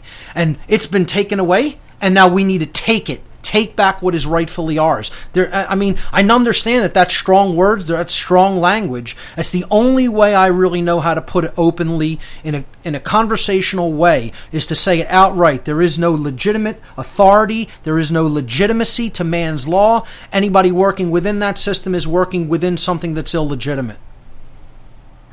Well, I don't know if that's not really man's law. If somebody's harmed, that's natural law. You don't harm other people. Surely that's consistent with natural law. So that common law grand jury is the fourth branch of government outside the entire man's law system. Then how could you call it government? How could you legitimately call something government? Government is a system that is based in coercion. If something's not based in coercion, then you can't rightfully call it government. You can't legitimately say that that's government. Government, by the very definition, is a claim of authority. So are these people claiming that they're an authority over other beings? No, that 24 people will get together and decide if somebody has been harmed outside the government system. Okay, well, I have no problem with a group of people coming together and looking at evidence about something that may or may not have taken place and saying, we think that this is what happened or not. People are free to do that. But to call it a branch of government is where I would take, exception to that then. Just like, didn't they refer to the press, the free, independent, capitalist press is a branch of government? They didn't mean that literally. Okay. And I know you're a metaphor. So this is like the fourth estate concept of government in the sense that the press was supposed to be the check on the institution of government. Yes. I see. Okay, fair enough. So my take on it is still, that's not going to do too much until we take this existing immoral and corrupt system down, Yeah. No, trust me, I'm with you if you only knew. Getting back to this royalty, quote unquote, what is this cannibalism thing that goes with it? Has that always been a part of it? Gonna take a break. Great. We'll take that on the other side of the break.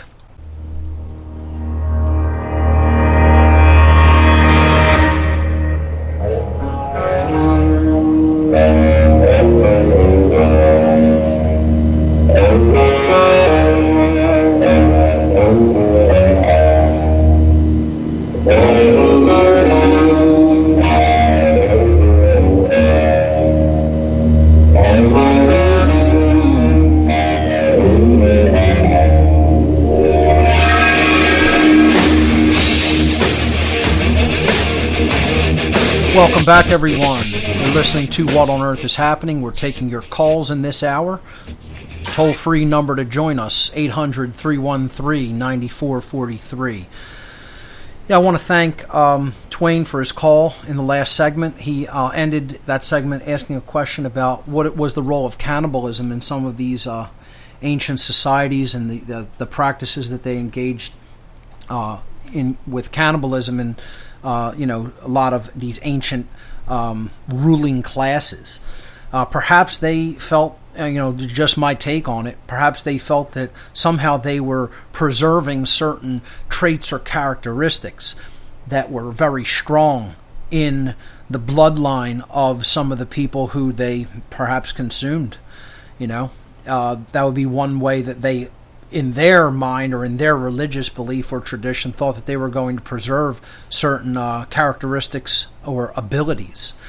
That's the only real way that I see cannibalism being practiced by these, occult, covert rulers, especially in the past. My take is, does that go on now? More likely than not, it wouldn't shock me one bit if things like that went on now, because there are practices that I've heard about that go on in the dark occult that would, raise the hair on people's head and prevent them from sleeping at night. So nothing is beyond their capability of their degraded morality and absolute inhumane mindset, as far as I'm concerned. I mean, when these people really are living like animals, there's nothing that you could suggest that I wouldn't put past them being capable of doing. That's what a psychopath is capable of, is absolutely anything to another human being or another living person, living entity, period. So I hope that answers my take on that. But let's hear from Ivan in Phoenix. Ivan, welcome back to What on Earth is Happening. Good to hear from you. Hi, Mark. How are you doing? Doing well. How are you? All right. Going through some of the self-realization of my own cognitive dissonance, if that makes any kind of sense. Okay. And why I say this is, I know David Icke talked about this once in like an interview or something I heard of his, how he started at one point like getting rid of all his stuff and cleaning out his home and everything like that, and that it was kind of like you start tearing down.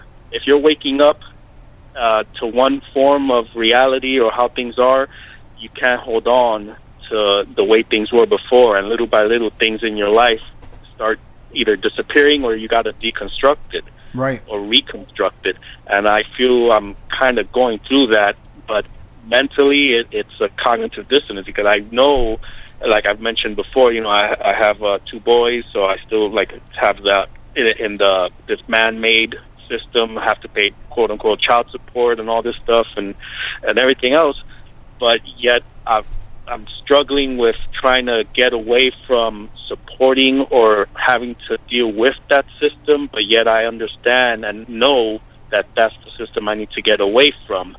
And one problem I had was with a coworker constantly telling me lead by example, and that's where I get stuck, because my example would be get away from this and go live in the mountains, live off nature, and that's it, don't deal with this. But then that wouldn't be addressing the problem. The problem would still exist. The system will still be in place, and my example will be to run away. I agree. I totally agree. That's not the solution. Right.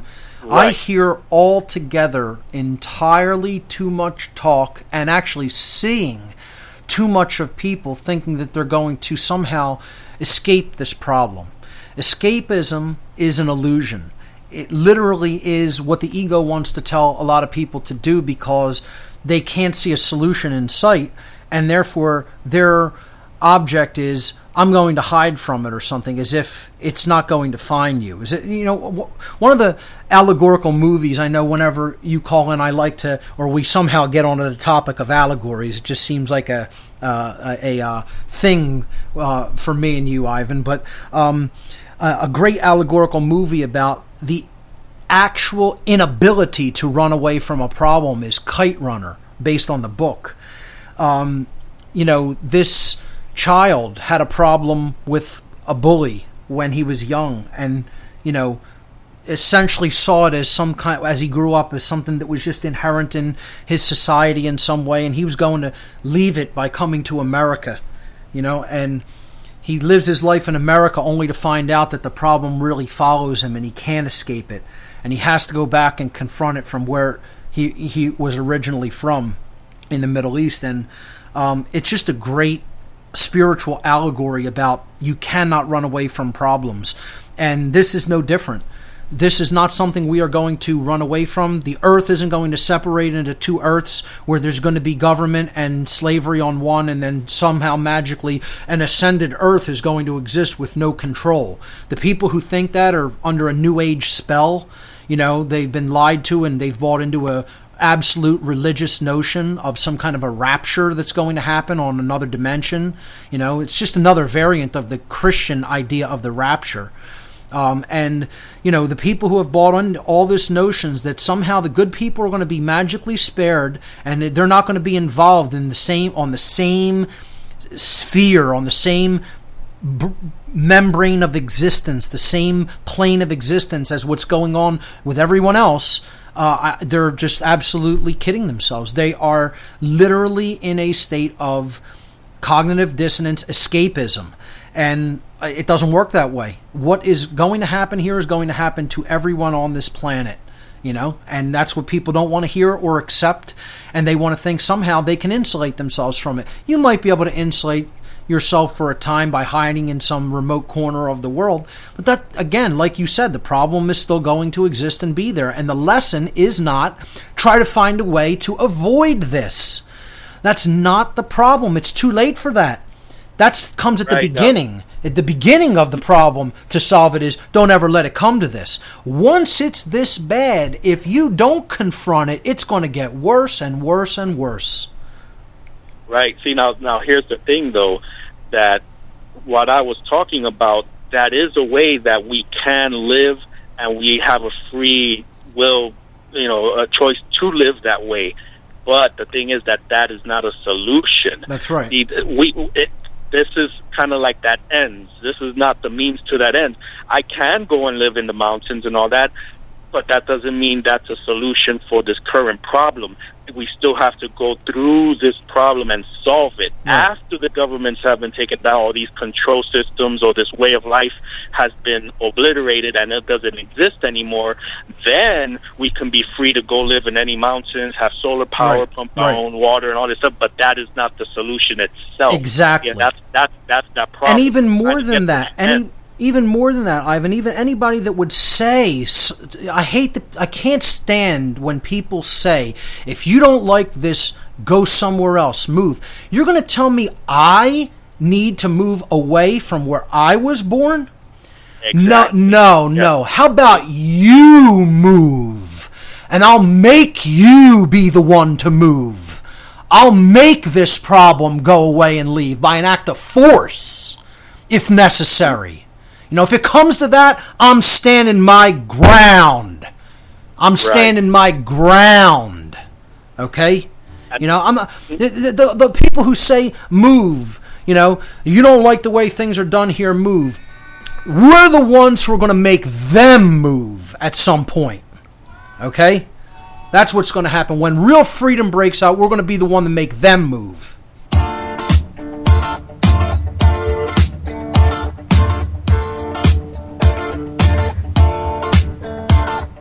We don't need no education.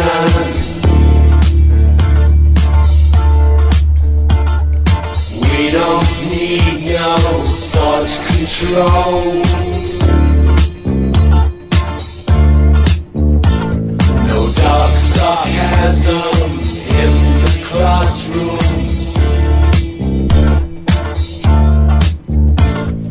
Teacher, leave them kids alone.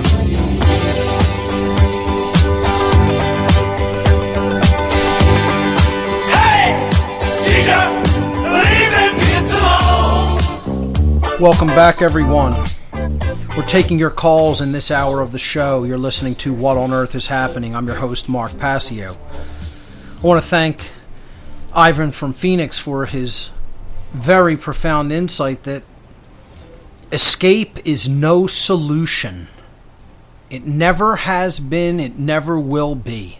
I've said before many times on this show that the way out is through. You're not going over or around or under this problem. Where we've let it come to now, the only way out of this is going right through it, through direct confrontation of the underlying causal dynamics of the problem itself. And very possibly, if we fail to do that, through direct physical confrontation, which is what I want to try to avoid. Because if it comes to that, the devastation that's going to happen to this planet and its people is going to be beyond calculation. And I think that's what humanity's willingly choosing. They're willingly choosing going down that road. And it's a mistake. It's a mistake, but if we have to go down it, so be it. You know? We want to choose the way of maximum pain, this species, because we're a self-loathing species as a whole. These are the dynamics we're going to talk about next week on the show. So thanks, Ivan, for that profound observation there, that there is no running from this problem. There is no running from it. There is no hiding from it. There is no escaping it. The solution lies in confronting it. Let's hear from Robin in Missouri. Robin, you're live on What on Earth is Happening. Welcome to the show. Hey there, Mark. Good to hear from you.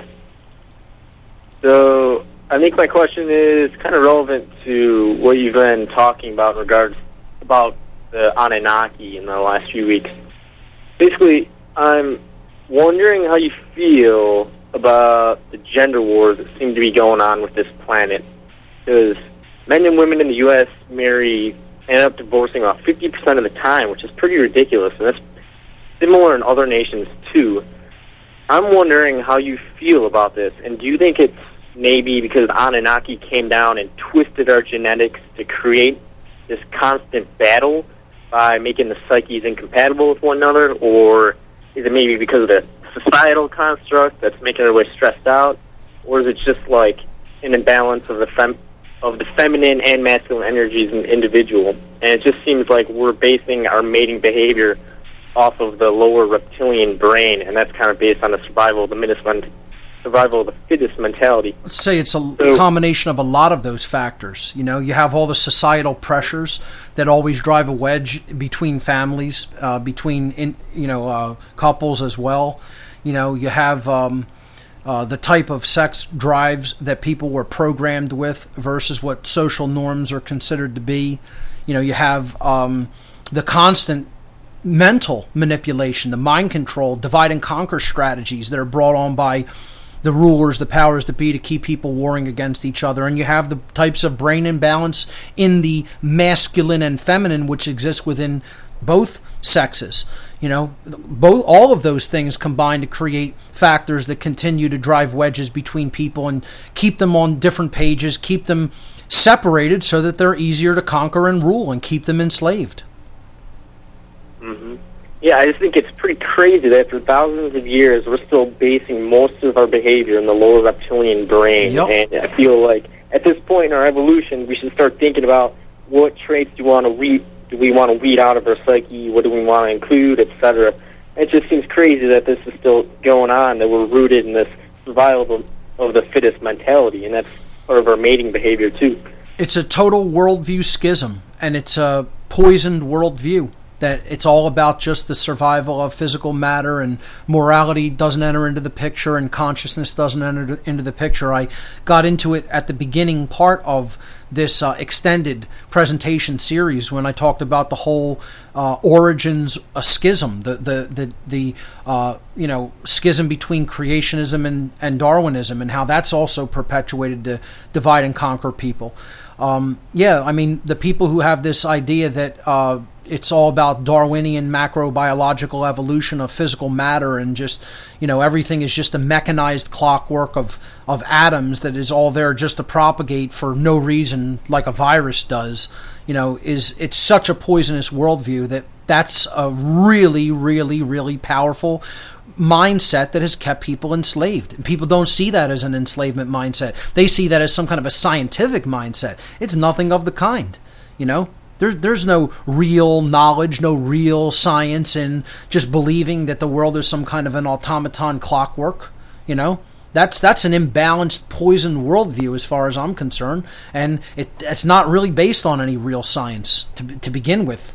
On top of that, so, you know, the people who take up that position are just extraordinarily left-brained in their imbalance. That's the way that the mind control got them. That's how I look at it.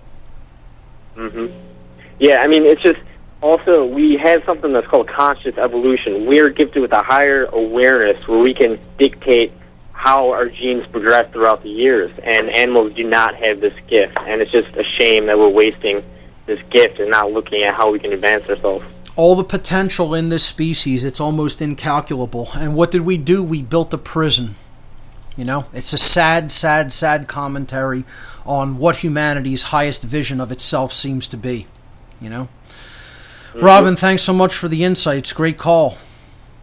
Thank you. Let's hear from Gary in Pittsburgh, Pennsylvania. Gary, you're live on What on Earth is Happening. Welcome. Hey, Mark, how you doing? I'm doing well. How are you? I'm the DVD guy. We come down to see you down there in North Carolina. Oh, yes. Beautiful. How have you been? Doing the same thing, buddy. Annoying people with my DVDs, trying to wake people up. That's it. Keep spreading the truth, right? Persistence is what it's really all about. That's right. Amen. What do you have for us tonight? This has been a good show, and I've been sitting here thinking. Before I forget, we sent you, one of my guys sent you out an email a few weeks back about coming to speak over this way. I don't know if you saw it. I did, and I have it on my to-do list to get back to him. I've just been so swamped with different things, I have not had a chance to give him a call. I have his number actually right here on my to-do list on my whiteboard, and I'm going to call him this week. Okay, great. Yeah, I told him I was calling tonight, so I would mention the email. Yeah, it would be nice to do a presentation in Pittsburgh. I've been there many times. I enjoy going to the city, and I will talk to him and try to set that up. Oh, that would be great. Yeah, we'll get you all set up. We'll make it worth your while to come, and you'll have a good time. But I was thinking about most of the countries in the Stockholm syndrome. They've come to accept their enslavement, and the best slaves are those that don't even know they're slaves. And that's exactly it. That's the dynamic they want in effect, because if somebody thinks that they're free, they're never going to battle against their enslavement. They're never going to try to really, truly free themselves if they think that that's already the case erroneously. Yep. And my friend was telling me about Josie, what's her name? Outlaw Josie, Larkin's friend. Oh, Josie Wells, yeah, Josie the Outlaw, yes. Yeah. He was telling me about one of her videos that she was like ranting, saying, "What law would you refuse? How far can we go where you finally say, no, I'm not doing that?" Exactly. I mean, it's just common sense, but it's this perceived authority with these diseased-thinking people walking around that have this distorted perception that one man has the authority over another. It's like when you're in the courtroom and the judge comes in and they say, "All rise." For what?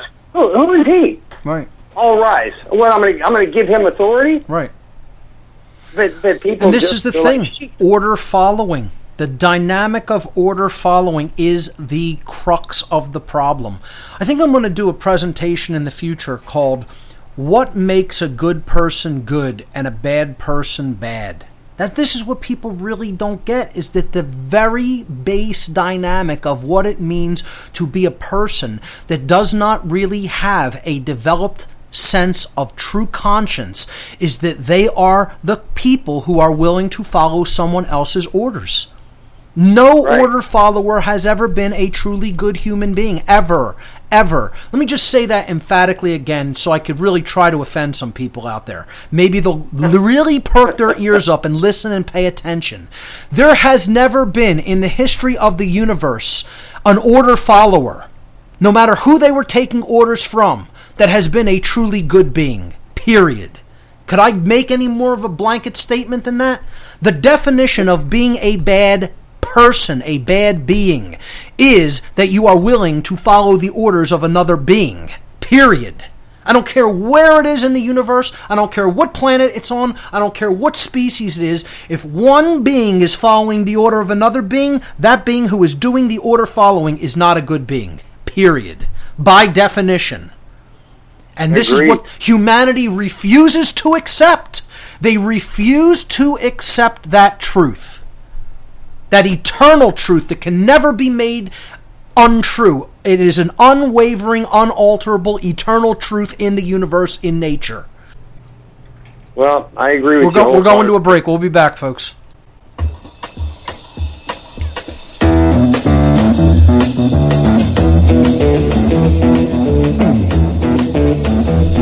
You know the day destroys the night, night divides the day.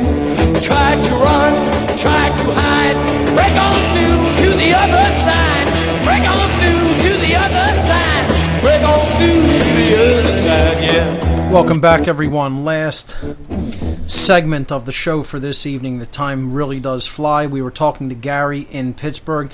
Gary, I was saying before that really all order followers since the beginning of time, they really don't have a developed sense of conscience, and this is what makes them be willing to follow someone else's orders. By definition, that's a person who has not really developed conscience, and by definition, they are not a truly good human being. You could do some good things to people in your life, but an order follower is a person who is willing to follow the dictates of another, even if those dictates are not in harmony with the laws of morality. By definition, that makes you not a truly good human being. And if you want to capitalize, truly good human being, the capital T, capital G, capital H, capital B, truly good human being.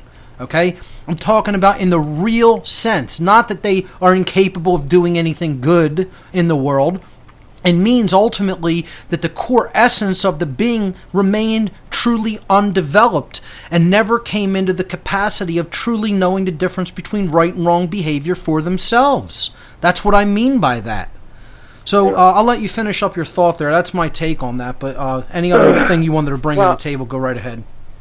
One of the things that gets me so fired up and irritated is when you hear from police officers, school teachers, whatever perceived authority, well, I'm just doing my job. I have a family at home to feed. Right. Justification. It's all justification. So step aside so I can tase your pregnant wife because she won't give me her papers. You know what I mean? I'm just doing my job. I have a family to feed. How about thinking for yourself? Yeah, exactly. No, but see, that's the whole thing.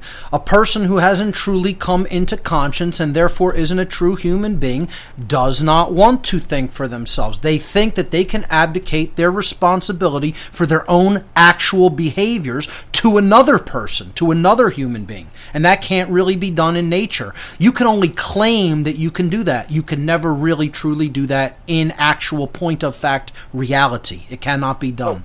What is the cause, though, Mark? What do you think? That's what we're going to get to next week on the show. Besides the food and the fluoride and everything else, the conditioning. Next week on the show, I'm going to talk about the very causal, dynamic, psychological factors that lead people to want to follow orders, that lead people to want control, that lead people to continue to ideologically support violence and control. That's what the theme of the show for next week is going to be on. Oh, great! I'll leave it at that, and I'll let you tune in for next week. Sorry to hear about losing Bob Tuskin. I know. I heard about this. And it really upsets me. And we got to do something to try to get him back on because it happened as a result of a huge amount of confusion and miscommunication. And I feel really bad about what took place. And Bob was really largely responsible for getting me on the airwaves to begin with, in general. And on this network certainly helped that process out tremendously. So, I just really empathize with what happened with Bob, and I'm not really happy about it, and I really hope that we could at least bring him back on for an hour or two an evening. An hour, right? Something, great. Because his work is phenomenal and really needs to be shared with people out there for sure. Amen. Okay, Mark. Gary, thank you so much, man. Great call. All right, let's go to another call before we wrap up. Let's hear from John in Kentucky. John, you are live on What on Earth is Happening. Welcome to the show. Hello, Mark. Can you hear me? Yes, I can. Loud and clear. Okay, sir. I just got out of the military a few weeks ago, and previously I watched a movie, The Thin Red Line, and there was a quote in the movie that really impacted me inside, and I felt like printing it on a bunch of about 100 pieces of paper and gave it to my company. And I'd like to read it to you, if that's okay. Sure, go right ahead. Okay. This great evil, where's it come from? How did it steal into the world?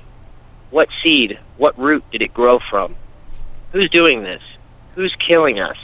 Robbing us of life and light, mocking us with the sight of what we might have known. Does our ruin benefit the earth? Does it help the grass to grow, the sun to shine? Is this darkness in you too? Have you passed through the night? And I put at the end, if you're my foe, this evil is in you. Remember, I will not hesitate.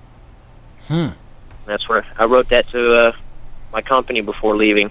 I just kind of wanted to just let them know how I felt about the war and my involvement in this tyrannical world of takeover, and so it was just my thing to give to the guys, I guess.